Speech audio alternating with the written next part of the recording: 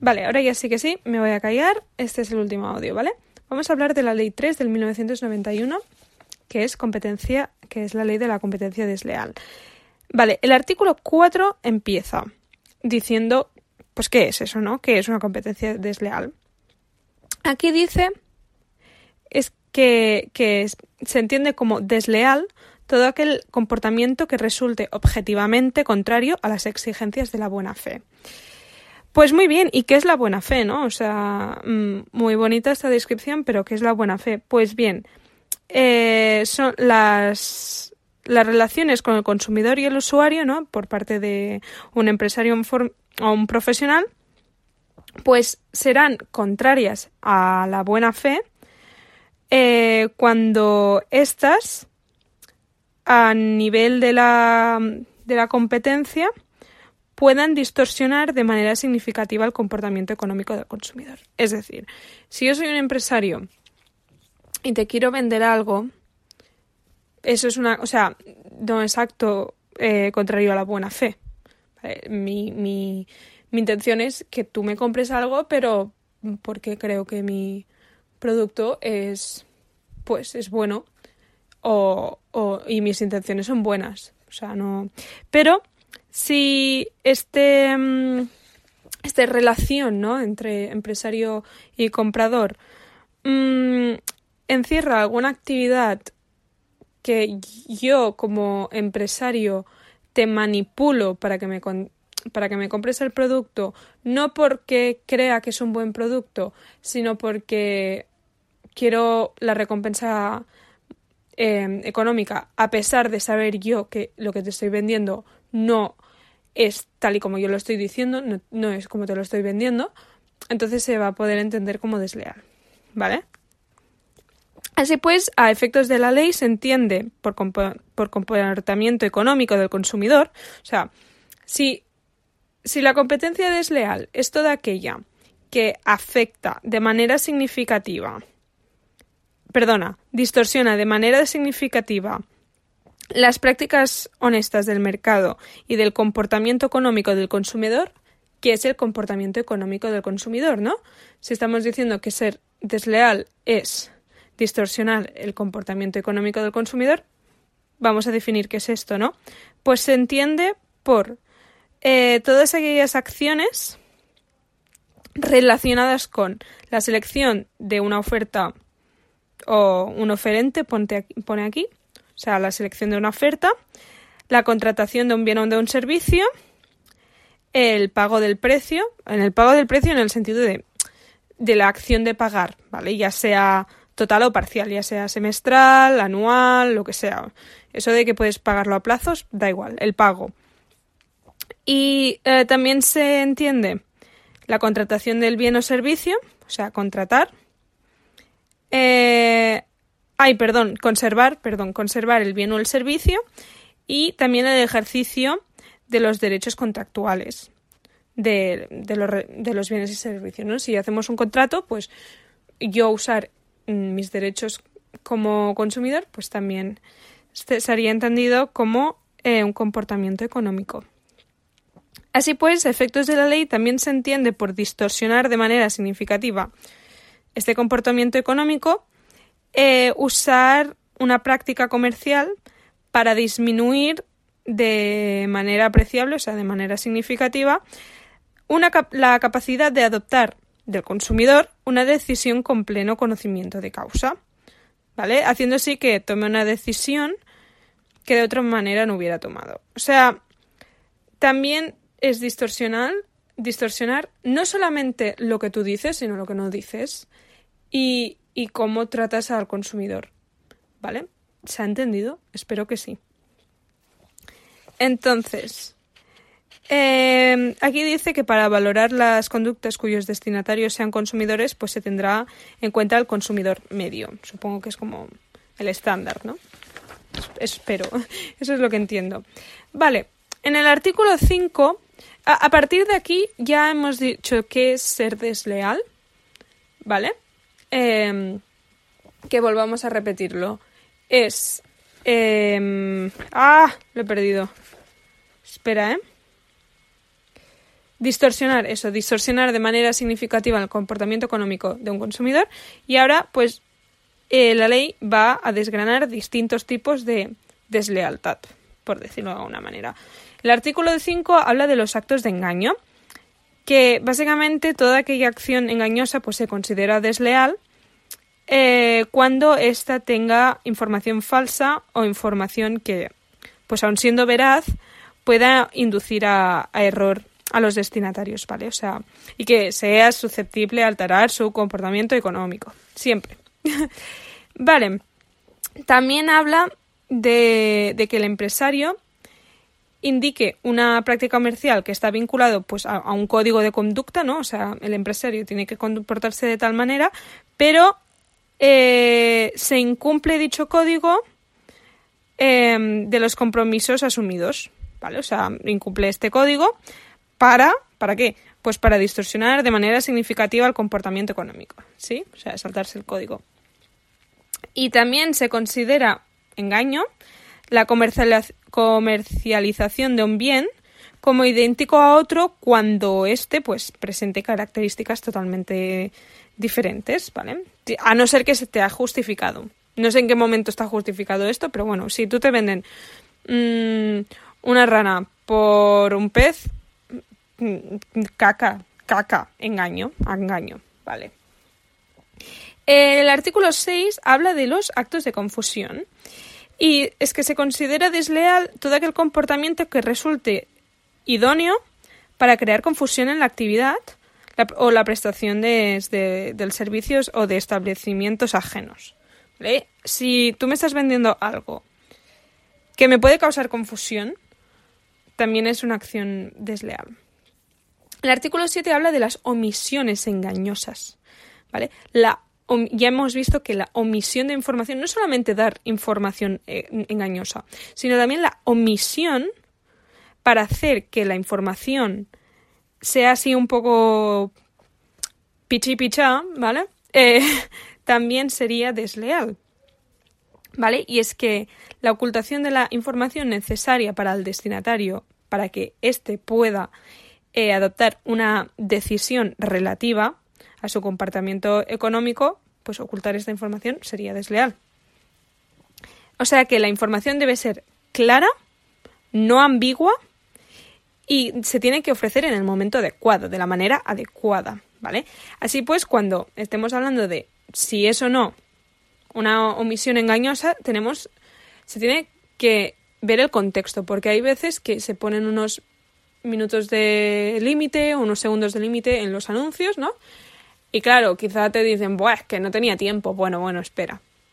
No tenías tiempo, un momento, vamos a analizar lo que dices en el anuncio y si te daba tiempo o no te daba tiempo. Vale. El artículo 8 habla de las prácticas agresivas. Y esto de que el comportamiento desleal, pues que sea susceptible de disminuir de manera significativa, mediante el acoso o la coacción, la libertad de la elección, ¿vale? La elección del destinatario del bien o del servicio, da igual. Y de su comportamiento económico, como no.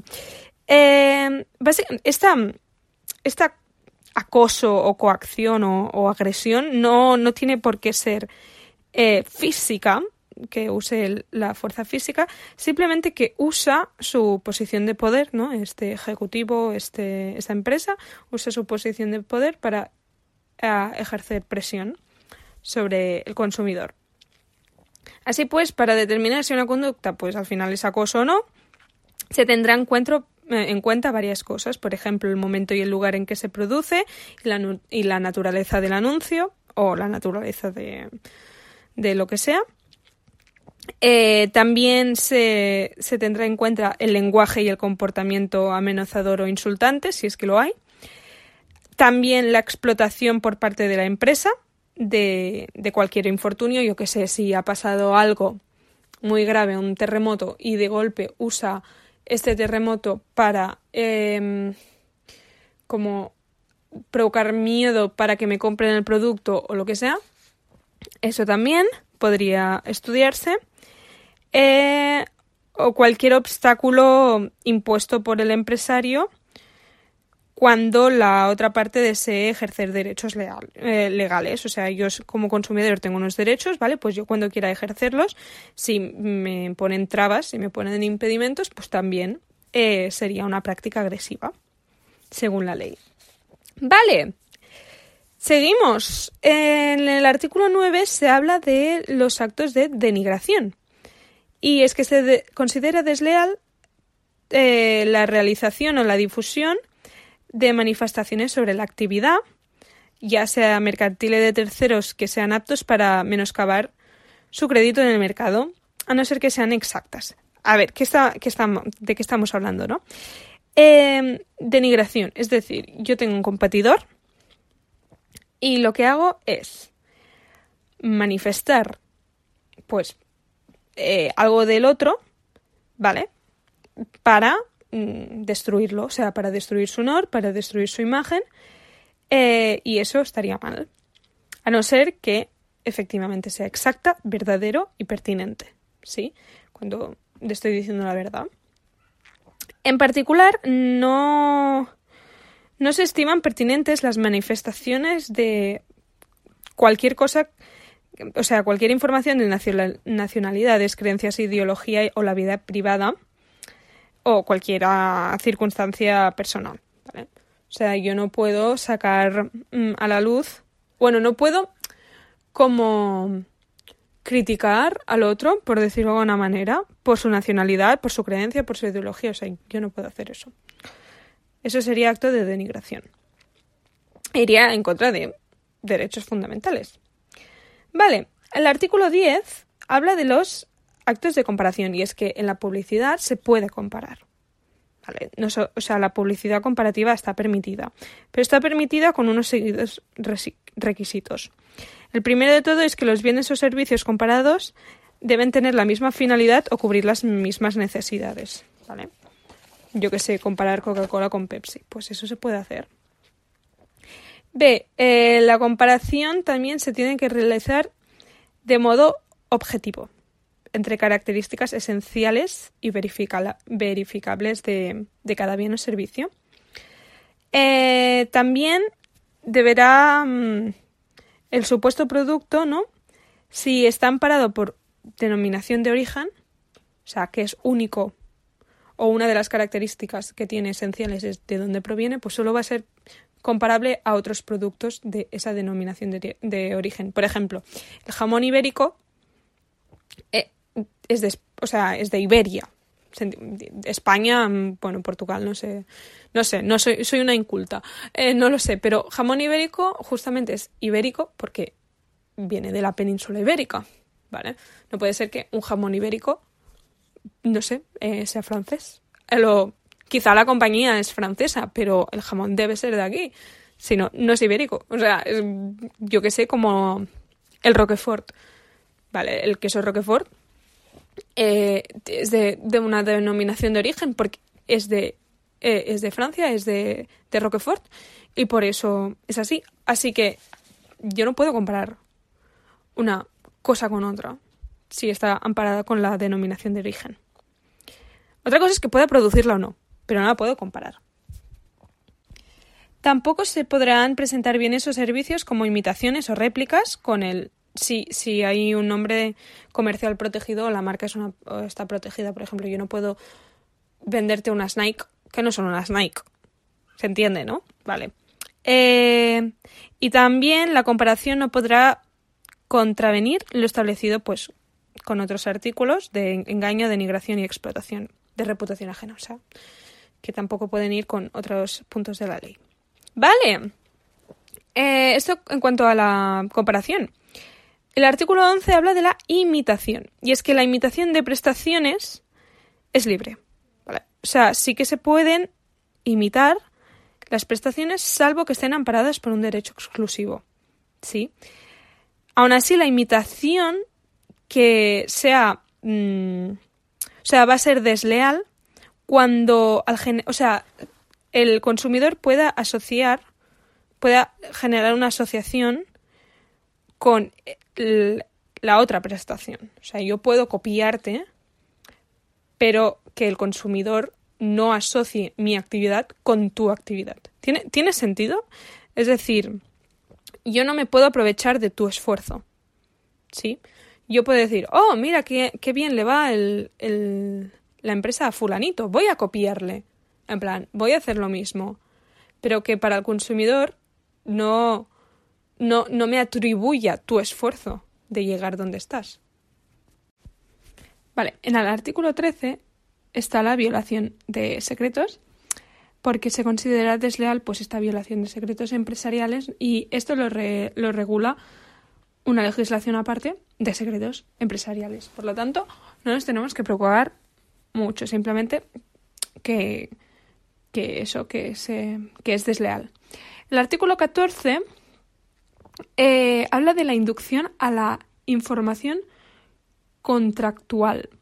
Y es que se considera desleal la inducción a trabajadores, proveedores, clientes, etc., a que estén obligados a infringir los deberes contractuales básicos que han contraído con los competidores. O sea, tú haces un contrato con tus competidores y pues esta inducción, como que tú los intentas persuadir de que infrinjan esos deberes, pues eso sería también desleal.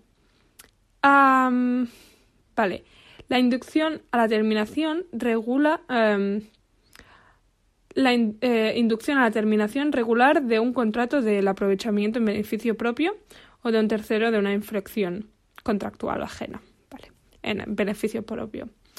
En el artículo 15 habla de la violación de normas en general, y es que se considera pues eso desleal prevalerse en el mercado de una ventaja competitiva adquirida mediante la infracción de leyes. O sea, es desleal tú estar en el número 1 de un mercado pues a través de infracciones, ¿no? Haciendo trampas. También se considera desleal la contratación de extranjeros sin autorización para trabajar obtenida de conformidad con el previsto en la legislación sobre extranjería. ¿Sí? Aparte de muchas otras cosas, representa que es desleal pues violar otras normas, no solamente la ley que tenemos aquí, sino también otras leyes que vayan en relación. ¿Vale?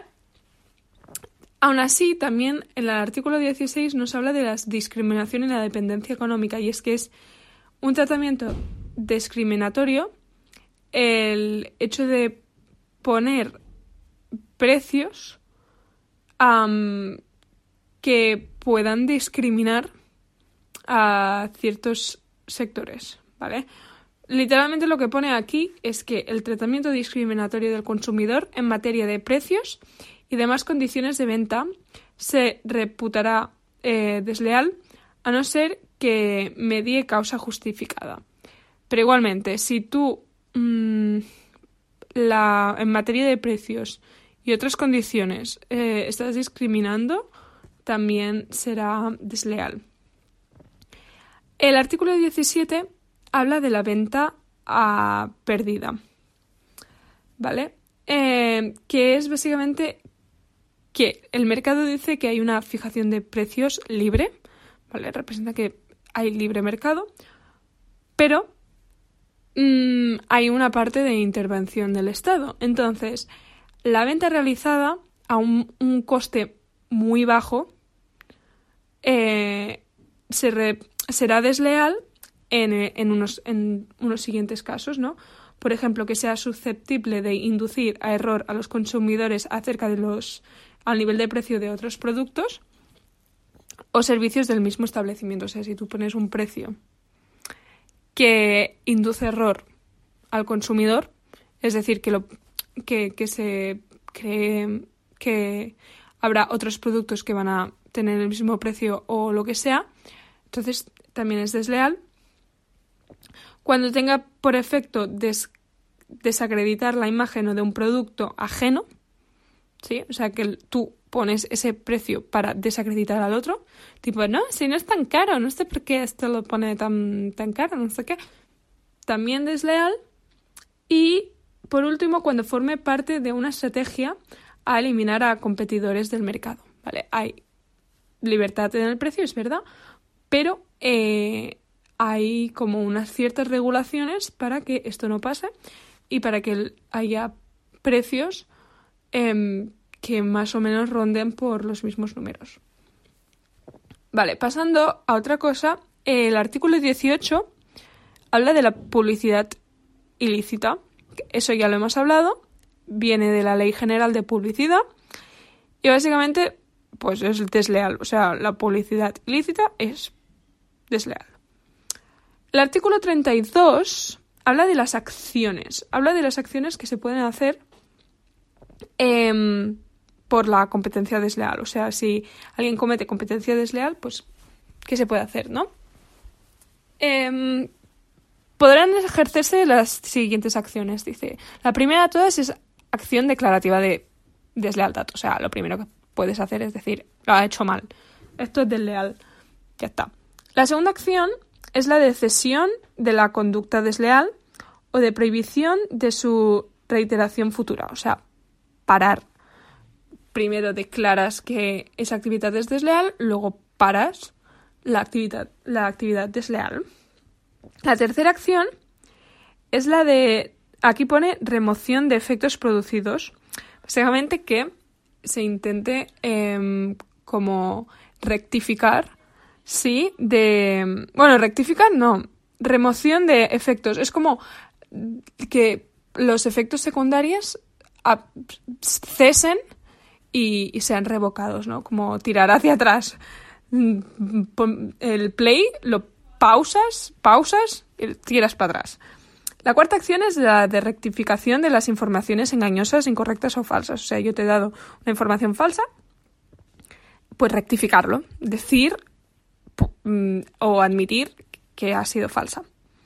La quinta acción es la de resarcimiento de los daños y perjuicios ocasionados en la conducta desleal. O sea, si yo he sufrido unos daños o perjuicios a causa de tu conducta desleal, pues me vas a tener que cubrir estos daños, por decirlo de alguna manera, ¿vale? Como curar estos daños. Y la última acción, la sexta acción, es el enriquecimiento injusto. Y es que esto solo va a ser cuando la conducta haya afectado a nivel económico, ¿vale? Los daños y perjuicios pueden ser ocasionados de muchas maneras, ya sea a tu honor, ya sea a tu figura, ya sea que te haya desbancado del mercado, pero, sí, a nivel económico sería desbancarte del mercado o lo que sea. Entonces, el enriquecimiento injusto o que yo me beneficie de tu marca y de tu esfuerzo, pues van a ser recompensados o pagados, ¿vale? También habla esta ley, este artículo 32, en que estas sentencias de las competencias desleales van a estar estipuladas por el tribunal, ¿sí? Y va a poder acordar la publicación total o parcial de la sentencia. Es decir, si tú has hecho algo desleal, una competencia desleal, y llega a los tribunales, pues el tribunal es libre de publicar la sentencia. Es decir, fulanito de tal ha hecho no sé qué y por ello se le castiga de esta manera. Depende del caso, que va a decir, voy a publicarlo enteramente, parcialmente, depende. Pero tiene todo el derecho. Y ahora sí que sí, ya estaría todo el tema de derecho.